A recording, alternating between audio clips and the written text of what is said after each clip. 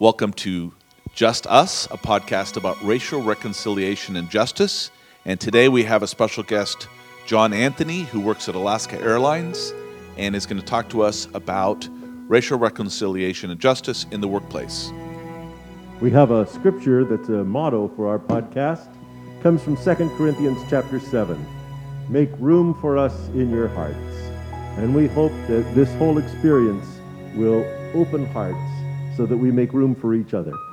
And please subscribe to our Apple Podcasts, Google Podcasts, Spotify, and if you like to watch, we're also on YouTube. So please give us a 5-star rating and have a happy Black History Month. Enjoy the podcast. Today we want to welcome John Anthony here as our guest, and he works in IT in Alaska Airlines. And John Anthony, where do you come from as far as where do you come from originally? Well, originally I was born in Haiti. Okay. But raised here in the United States. Okay. I've been here since babyhood. Okay. I'm an East Coaster, and now I'm over on the West Coast. Okay.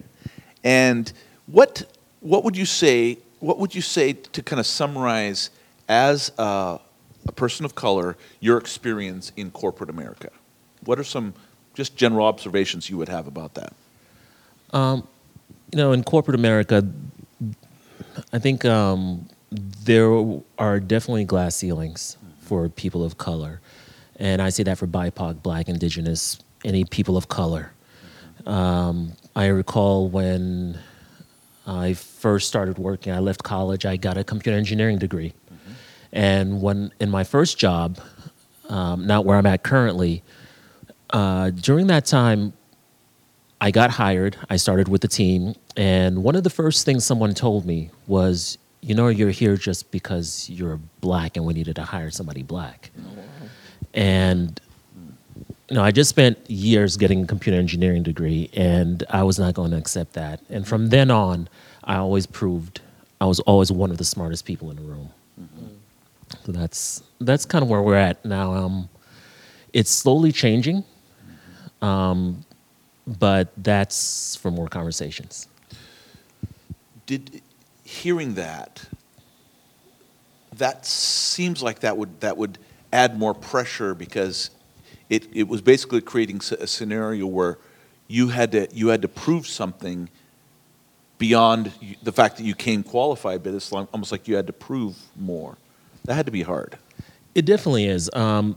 Quite often you'll hear that parents will teach their kids, any child of color, and even girls, say you need to work twice as hard to get half as far.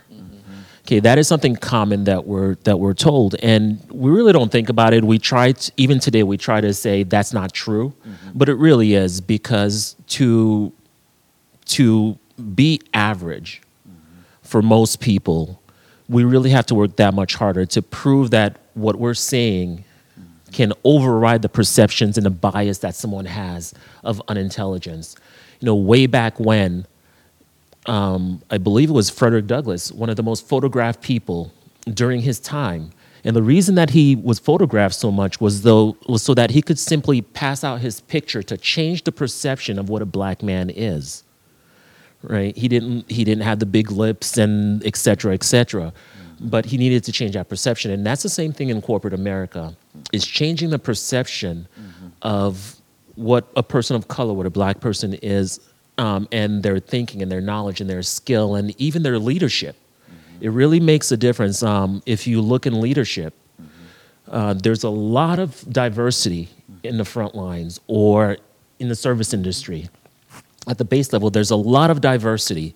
But as you climb up the ladder, it thins out quite a bit to where it's almost non-existent in most companies. Mm-hmm. Mm-hmm. On a human level,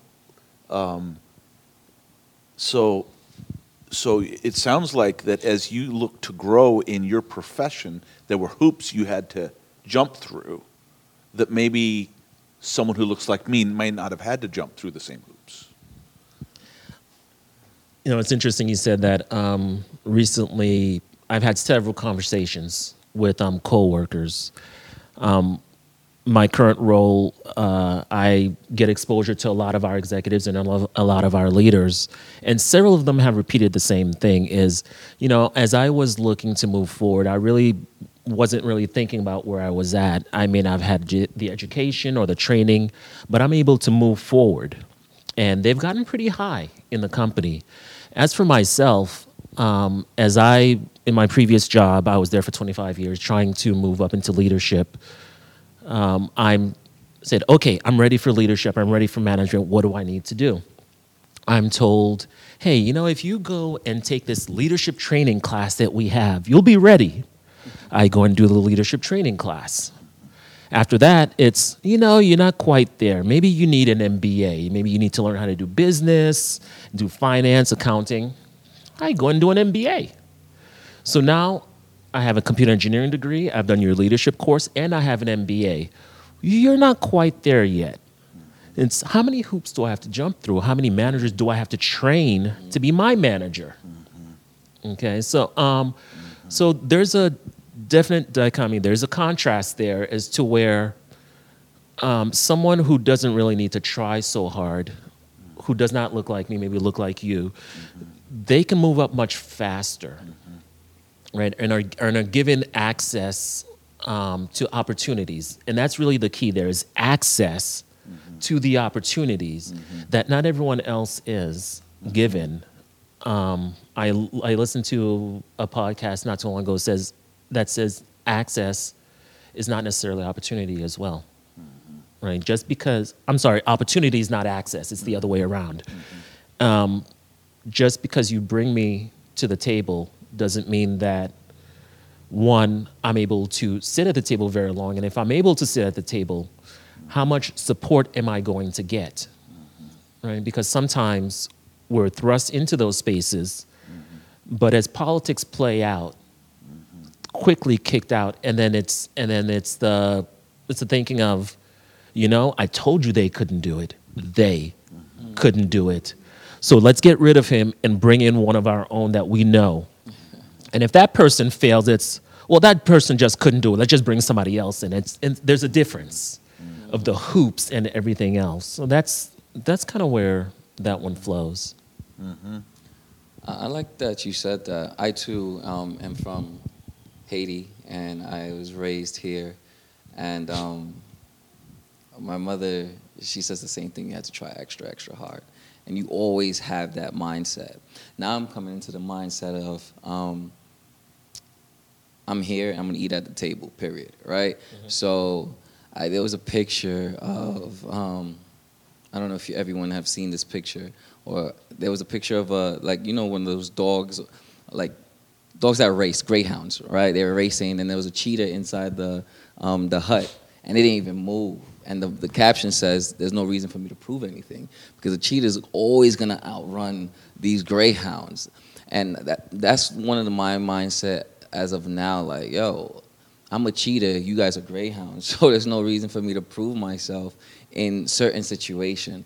However, there's always, once you get comfortable with yourself, I feel like, or more aware, because you're a bright man, right? You know, like, oh, I could definitely smoke this person easily, or I could outdo this person easily.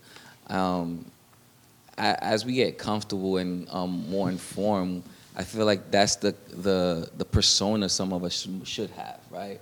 Like, but the world in itself is so heavy that we do have to always prove ourselves, no matter what it is, even though we're great at it. And it's just like we always have to prove ourselves. So my question with that statement is, why do you think that it's always that way? Because I'm pretty sure you tell your daughter, you tell your son, like, yo, you had to try extra, extra hard to get this far.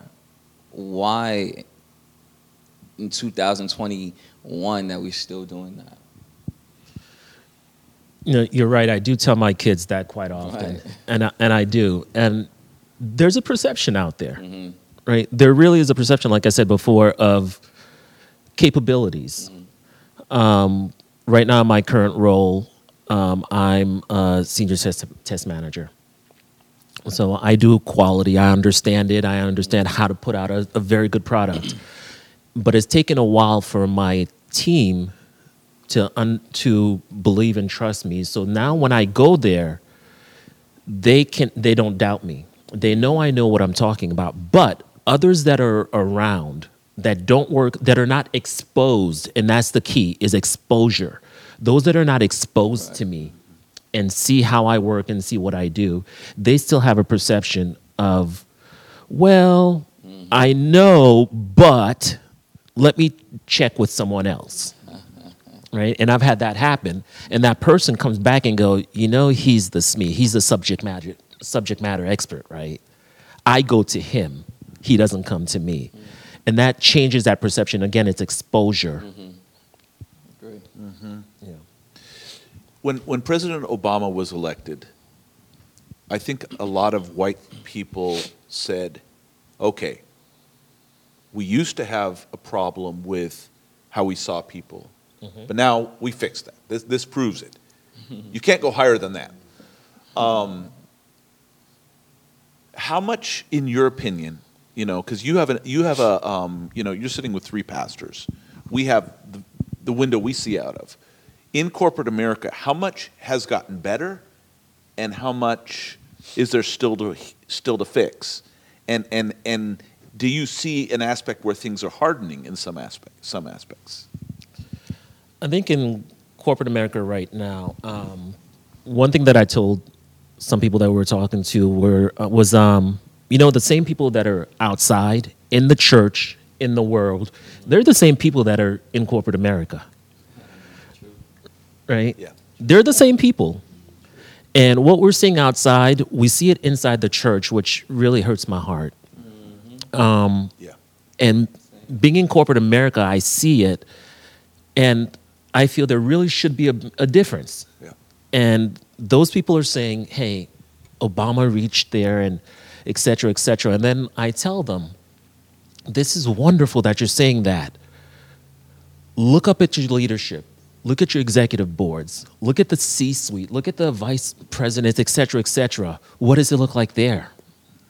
And they look up, and it's fairly homogeneous. And that's kind of where we leave that. That conversation stops because, what are you going to say? John Anthony, I have a question. I'd like to know what kinds of things do whites do that may be well-meaning? People who would say, I'm not prejudiced, and I welcome everyone and treat everyone equally. And yet, I'm sure that there are a lot of things that are insensitive and that hurt. And I'd like to know, what kinds of things do you find people doing that might even be well-meaning and yet that hurt? We just had a training about this, called those microaggressions, right? Things that people say that they sort of well-meaning, but has that little jab on there, and it's caused by their biases, things like that. One of the biggest things, I think, is a misquote from Martin Luther King, and I may need some help on this one.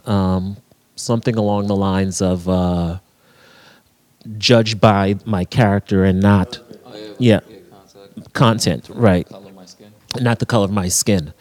And a lot of people bring that up to say we're colorblind.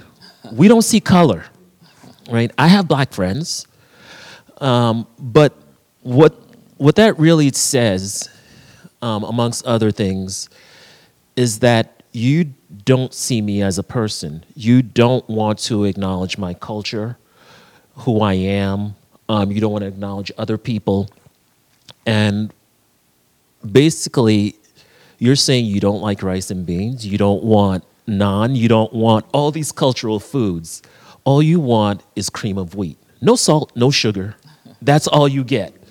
Because you want everything to be the same, right? You don't want to acknowledge all these wonderful flavors.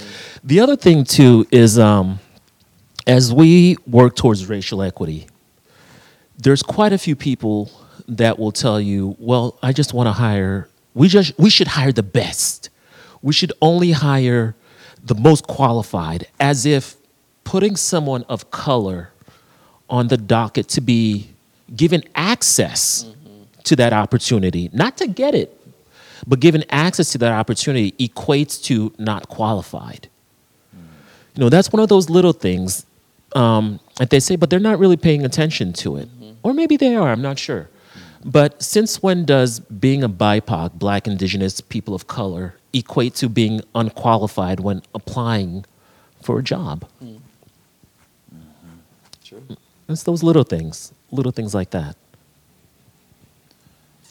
So you told me about some steps that your company, the company you currently work for, has done.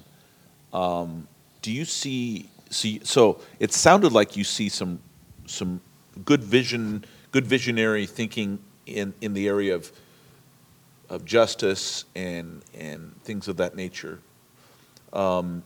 Do you see that in other companies? What do you see happening in corporate America along this line? There are a lot of companies right now that jumped onto the bandwagon. Right? Some of them are genuine. Some of them, it's a marketing ploy. Okay. It's correct, politically correct. Yeah, it's politically correct. It's really politically correct. This is what we have to do to survive right now. But is it something that's ingrained? Yeah. I've watched and I've read several statements that other companies have made, and during their statements, they say the right things and they put the right numbers on and everything else. But at the end of the day, it's a people thing. Right. If you don't change the mindset of the people in your company, if you don't change their heart, if you're not vested in the people and you're just vested in just the number, you do need the metrics, you do need the numbers. But those companies really, I just see numbers and statements, and they're not really looking at people.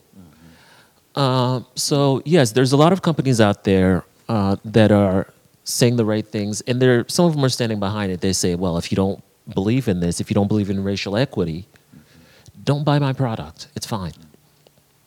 Right? And others are saying, please look, I have this BLM banner on my website. But what does their leadership look like? What does their retention look like? Are the people of color leaving by droves and not coming back? Right? And that diversity of thought we really need in our companies. We need them everywhere. Right. We need it everywhere. You mentioned earlier, talking to Hans about training your children. Your daughter and my son are friends. They worked at camp together. Oh, absolutely. And Yeah. before I had even met your daughter, I had heard her name, my son talking about his friend at camp, you know. How have you taught your children to understand this issue, to understand the world they're going to have to live in? How have you trained them for that? I think this current generation is probably one of the more aware generations and probably so upset about what's happening. Initially, depending on where your kids grow up, they first start with, we don't have a racism issue. They really do. They start with that. And then as they get into high school and they start getting out of high school, they're like, wow, we have an issue and we're not putting up with this. I've been talking to my kids for a long time about these things. You know, a lot of people have heard the talk. You have a talk with your son about driving and my daughter about driving and what to do when they get pulled over. We watched the movie 13 together, 13th. And this still bothers me up to today. We're sitting there, and I have 4 children, 3 boys and a girl. And as we're watching it, the statistics comes up. 1 out of every 4 black men will wind up in prison. 1 out of every 4. And at the time, my 11-year-old is looking around. All of a sudden, he perks up. Wait a second. There's my dad. There's my older brother. There's me. And there's my little brother. Which one of us 4 is it going to be? It's tough. You know, Yeah. And I make sure they learn and they understand these things because it's a reality. It's the world we live in. It's taken hundreds of years to get here. And as people become more and more aware as my children become more and more aware, they start seeing how insidious this thing is everywhere, and it's something that's going to take a while, and they need to learn how to navigate, and they need to learn how to survive the system until their generation and the next generation can dismantle it. Right. And Right. I believe that's the key, dismantling the system, because the system is not working. It's only working for one group of people, right? And it's not us, and it's not people of color. So if the system can be dismantled, then I feel like that's when real change will actually come, right? Everyone will be treated equally. Everyone would have the same kind of rights, not on paper, but in a global scale of things. Amen. But here we are trying to dismantle something that the people in power don't even look like us, right? Yeah. It's difficult, but yeah, You know, the great thing about that, though, is we have many allies now correct. that are looking at something that have never been exposed to certain things. I've met children that have never seen black people in their lives before. Interesting. Never. There's adults that I'm speaking to now that just recently came into that space, but they're adamant and very unhappy with this injustice, and they are allies, and they want to dismantle this. They want to do the big things, but it's Right. so huge, they become discouraged. But it's very much like being a Christian. It's just reach one, right? Have the relationship, become. Each one, teach one. Reach each one, teach one. Yeah. Teach one, and then it cascades. And that is one of the things that I talk to them quite a bit about. You don't have to do the huge, giant things. When the time comes and you have the opportunity, you'll be able to do that. You'll be able to vote. You'll be able to change a law. You'll be able to do this, do that. But for right now, just reach out to someone. Yeah. Have the conversation. Touch their heart. Touch their heart. Because we talked about before, there's a huge distance between here and here. We know, but this is what needs to be Between changed. the head and the heart. Yeah, between the head and the heart. Between the head and the heart, there's a huge distance. But we know, and this is really where we need to change things. I agree. I went for a walk after, it was probably a week after the very sad and terrible incident that happened with George Floyd. And I went for a walk with my two kids. And they told me, Dad, things will never go back the way they were. And what they meant by that was they were saying that their generation saw something and we're not going to allow it to go back. Not that it's fixed, but that eyes were opened. That was their. Now I want to circle back to something you talked about. Both of you mentioned dismantling. And for some people, they become very frightened by that. The idea of, okay, is this Marxism or whatever? Can you unpack a little bit what that means, dismantling? That's a great question. We're not talking about tearing down. We're not talking about breaking apart. We're talking about changing. Let's take, for example, those schools or those neighborhoods. Everyone knows what that means in America. If you're from another country, you may not, but those schools and those neighborhoods are places that you don't want your kids to go to or that you will not go to. Those are the schools where busing comes out but doesn't go in. Do we ever think about that? Why is it only unidirectional? So Right. let's take that for example. Let's look at it first, and then we'll look at what dismantling looks like on that. So the schools in those areas are bad. We don't want our kids going there. Why are the schools bad? Because they don't get funding. Why aren't they getting funding? Because the tax base is low. Why is the tax base low? Because the people there don't have the income to pay the taxes. Why do they have low income? Because they're kept from getting good jobs. They're kept from getting promotions, et cetera, et cetera. So it's a vicious cycle. So How do I dismantle that? Is I change the income or the disparity of the people who live in those neighborhoods to make it more equitable, not equal, but equitable to everyone else.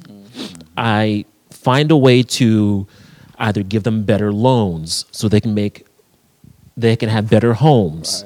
I find a way to make it so that they rise up in the companies and they can have sort of the mid-range incomes so that they can put that tax base into their schools so that their kids get a better education, so that their kids can go to college, so that their kids, and then that circle, it goes on and on. So dismantling that really looks like breaking the cycle that is causing the negative behavior. That is really what it means, is breaking the cycle. Hans, make a brief comment about what it means to you. In a global scale, I agree with you, John Anthony. And in a global scale, is basically, if you look at it like this, your founding fathers, the forefathers, whatever you want to call it, they did the Constitution, all that stuff. They all had slaves while they were writing these things. So we were not even included in this whole procedure. So if we're not included in this procedure, how are we part of the system? We're not. So if we, as John Anthony says, do that and we create something that brings it holistically, everyone part of a system that has equality, equity, and that right there will make America great. That will be the part where America is actually great, because everyone is treated equally. So what you're really talking about is not taking anything away from anybody, but it's saying let's open the doors for everybody. Correct. And let's fix where doors are blocked in front of people. Absolutely. Let's remove those barriers. Absolutely. That's not Marxism. Not even close. Not even close. Let's think about it this way. When we design buildings, Right. we design them with primarily able-bodied people at the table, Right. right? Right. So we design them with stairways a certain way, door widths a certain way, restrooms a certain way. How can we ever design a more equitable building for people that are not as able-bodied if they're not at the table? Yeah. We don't have that lens.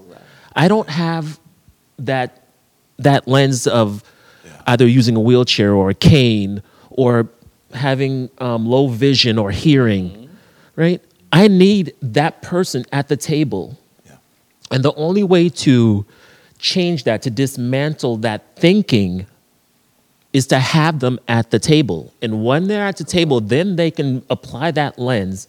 And now I know, I need this a certain width, a certain height. I need these sounds or lighting, et cetera, et cetera. So we can work together to say this is about us. Absolutely. Us as far as all of us. Absolutely, absolutely. And this is what we need. We need it to be about us, not you and me. Right.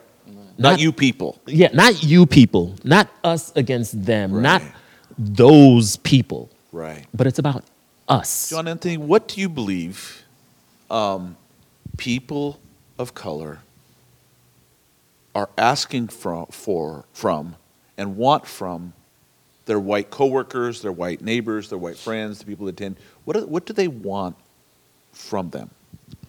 I think it's the same thing that everyone wants. It's to be seen, to be heard and understood. It's when you seek to understand, right? It's really be exposed to what my life is like, my experiences, and just acknowledge it. Really, just acknowledge who I am, just the same way I want to acknowledge who you are, your experiences, the things that have made you. I think it really comes down to that basic of a want and a need. So you're basically saying you're saying that let's treat each other like human beings with empathy and with an open heart. Open heart with some humility. Yeah. John Anthony, do you have specific suggestions for how the church can help make that happen? Well, that is such a loaded question, and with so much, so much in there.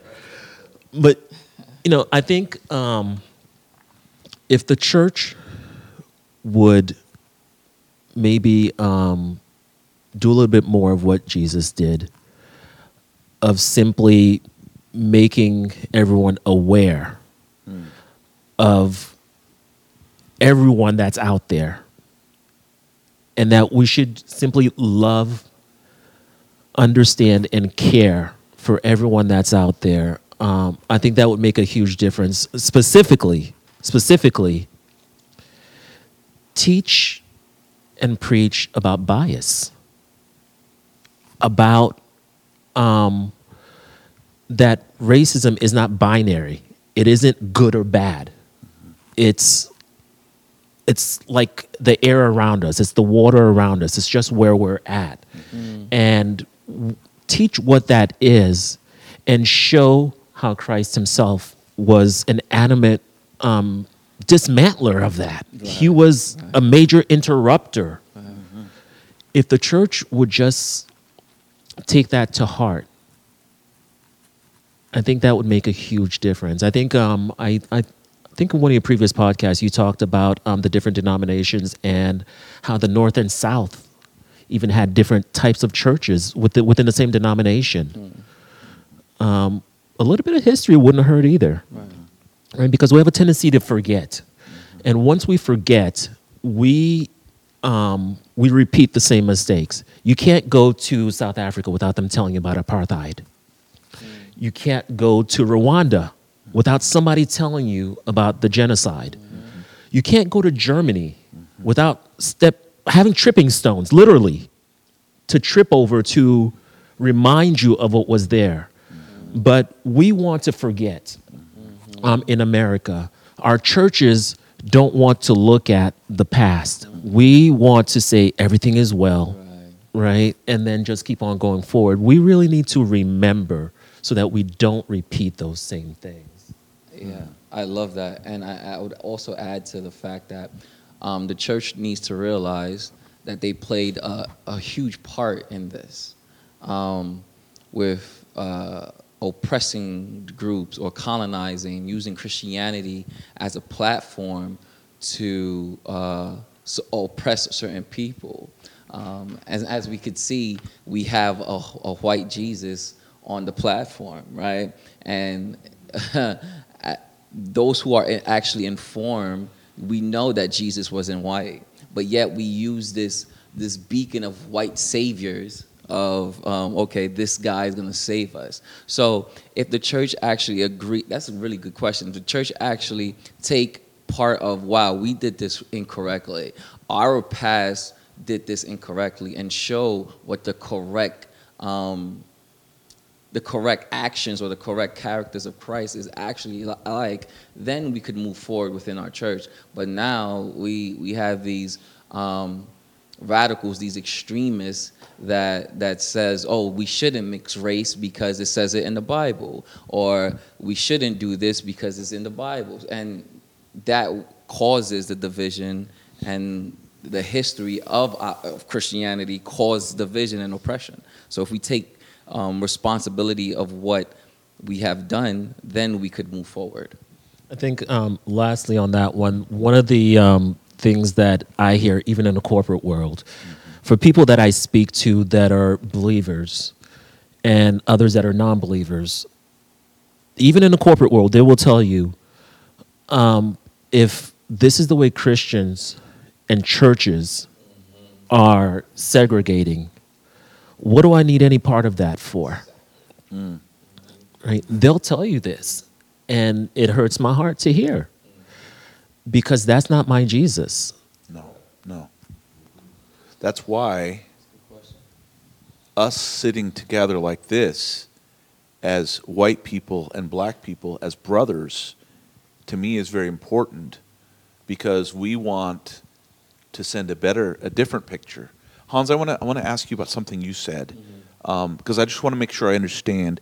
You talked about the Just let me make sure Please. that we mention that usually it's not just brothers, but brothers and sisters too. Thank you, Amen. Brothers and Thank sisters. you. Mimi Amen. is Mimi is not here Mimi's today. out of town. Thank you, Yes. John, and Yes. we miss you, Mimi. And yes, John, thank Indeed, you. indeed. That was a important catch. I did not mean to do that. So I want to just make sure, Hans, that our listeners understand what you're saying and what you're not saying, and that is you talked about the church. What church are you talking about? Christians in history and how they've acted, or are you talking about a specific church? Just so I understand what you meant. Oh no, in its holistic form, from Religion. You're talking about religion. Yeah, the Christians back in history and Yes. everything else, like how, which I stated, how colonization worked and how the Right. church itself, the Christian church took on that. Yeah, Right. The Crusades. the Crusades, and and yeah, everything you see what I'm else. saying, killing Muslims and so on and so forth. I'm not saying like, oh, this church down the street. No, Right. like the history of our Right. church, our Christian. Yeah. So are you talking about like for example the way religious people would try to use the Bible to justify slavery and those kind of Correct. that kind of thing? Correct. Okay. And as we, and it's still relevant till today. Like when we, if you study or research the Ku Klux Klan, right? Their moral beliefs, or however you want to state it, their belief is races should not mix because the Bible says X, Y, Z, and they've gotten that, and they kept rolling with it, and in history, that's how it was presented out. That's how it was portrayed. So now we have these white extremist groups going on and doing these ridiculousness in the name of Christianity. Yeah. Right. And that's today. And if you read history, you see how history folds. You see these crazy things like the Crusades, or how I would just let. I don't want to spoil it if you want to go read, but yeah, you can see how the Christianity was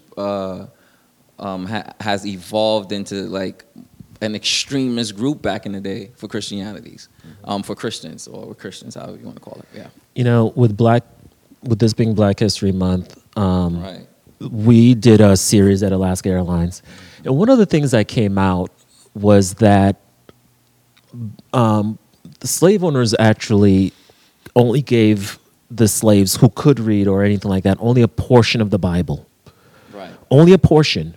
Because if they gave them the whole thing, they would cause rebellions, because the Bible does not support Right. slavery. Right. It does not support treating people badly. It does not support any of that. So they only gave them certain parts of the Bible.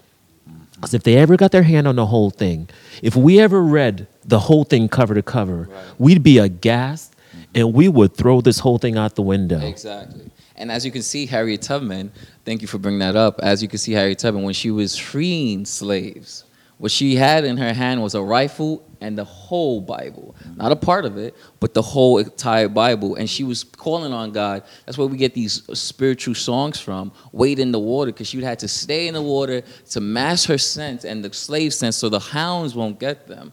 And it's a beautiful story, and how she never used a gun. She never used a rifle at all. She would scare people like, yo, if you go back, I will shoot you. And she was like a 5-foot woman. Like, she's a strong woman. And she knew what the actual truth of the Bible was. So, yeah, that was great that you said that. And I think we need to recognize how checkered the past is and celebrate those places where people did good things, and be honest about the places where our forebears Right. have really done bad things. Right. And- I was just reading a book on the Kellogg's the other day, and one of the things we can celebrate, I think, in our community is that when Adventists were running Battle Creek way back, it was one of the major stations on the Underground Railroad, and everyone in town knew that if a slave came through Battle Creek, there was nobody who was going to interfere with the Underground Railroad getting them free. That's something we can celebrate, but I could also give a lot of examples of things where we need to hang our heads in shame as well. So we have to have honest history and do both, I think. And that is so important. I think oftentimes when you look at the negative, and there are quite a bit of positives throughout history. Every time there was suppression, there was someone and some people who helped to help people come up. It went back and forth, back and forth. So there's two sides to that. Even today in corporate America, as you said, we're looking towards racial equity now. It is a thing. We were talking before that we had these big severity errors, right? Big things that occurred, big bad things that occurred early in the 1900s. 1915s or so, with the segregation, et cetera, et cetera. 60 years later, we had another big catastrophe. 60 years to the year almost, we've had another major catastrophe. Wow. But those are catastrophes that occurred, but from each of those, we stood up and we've gone to do the right thing. I wish the church would step more into those and lend their voice, not just labor unions, not just people that are upset on their own, but as a collective. But we've all stepped up. And again, I repeat, the only thing that we've not done is put something in place to remind us of what happened and how not to do it again. So we've had three of these, okay? Early 1900s, 1960, and about 2020. We don't need a fourth one. We don't need to pass this next one on to our generation, to the next generation. We really don't need to. And if the church raises their voice, because back, what John alluded to, a lot of the abolitionists who were against slavery were people of faith. Amen. So the church was speaking up with voices of conscience. And if the church stays quiet, where's the conscience?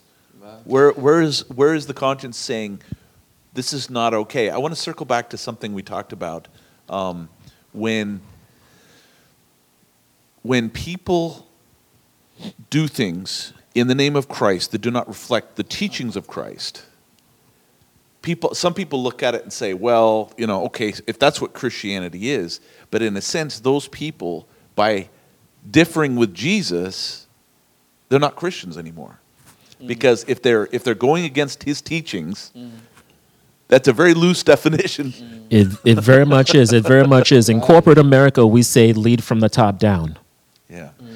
You lead from the top down. If the leaders are leading on a certain topic or subject, if our church leaders, if the corporate leaders are really looking at their CEO, Christ, and seeing what he puts up, and then they are propagating it to their managers, to their directors, and to their employees or their lay people or whomever else is in the congregation, then we can all look up and say, this is what the church stands for. This is where we need to follow. This is where we need to go. But if the church entity that we all look up to is not leading in that forefront, is not following the strategy that their CEO has put up, Right. then where are we going as a people, as a church, as a company? Right. I mean, the only time Jesus left Galilee and Judea was to go up and meet a Syrophoenician woman, not a Jewish person, Amen. and heal her daughter. Yes. He walked by foot about 60 miles up there, and so he went out of his way. Why do you think so many white people don't understand these issues and don't don't seem to grasp them to where they can open their hearts and care? That's a difficult one, but I think it boils down to exposure. Right? I said it before. It's really exposure. If I grew up in a space where I never see something, Yeah. then it doesn't exist. It's not my reality. Right. And until you can empathize with, if my child goes jogging down the street and someone takes their life, how do I feel? Somebody's child, Ahmaud Arbery, went jogging down the street and someone took his life Yeah. just because he looked different. How do you think that feels? If you have to tell your child, if you see lights come behind you, this is how you need to act to make sure you come back home. How does that make you feel? Yeah. A person's experiences is their reality, and until they're willing to seek to understand, to listen, and to learn about others, it just cannot be their reality. It cannot be something that they're exposed to. They can go home and shut it off. If I can't change the color of my skin. When I go outside, I am who I am, and I have to live it all day long. Someone who's not a person of color, they can flip it to the office and turn everything off. They don't have to deal with it, Right. right? Until we start inviting other people to dinner that don't look like us, that don't talk like us, right? That don't have the same vocabulary, that maybe can speak academic English. We've heard that before, but they don't necessarily have to. Until we invite them to dinner, we will never, ever be able to see the other side of the fence, and we will never be able to accept that as a reality that we are part of, that we need to change. Wow. When you are mistreated and you have a suspicion it's about race, how do you keep hatred and bitterness out of your heart? The Bible says, don't be overcome by evil, overcome evil with good. How because I know when I'm mistreated, I become resentful, I get angry, and I have to really pray. How do you process so you keep your inner world, the ugliness of the world, from impacting your inner world? You know, it also says be angry and sin not, right? Right. So Yeah. I can be angry, but it has to be a righteous anger. Yeah. It cannot be a hurtful anger. I also recognize that a lot of this comes out of ignorance.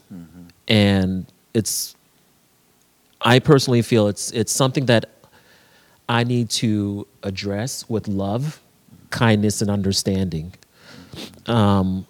Because meeting ignorance with anger puts up walls, fuels more anger, and just propagates the issue. It propagates the negativity. My faith has a lot to do with that, to be honest with you. Has a lot to do with that. It's really trying to live the love of Christ.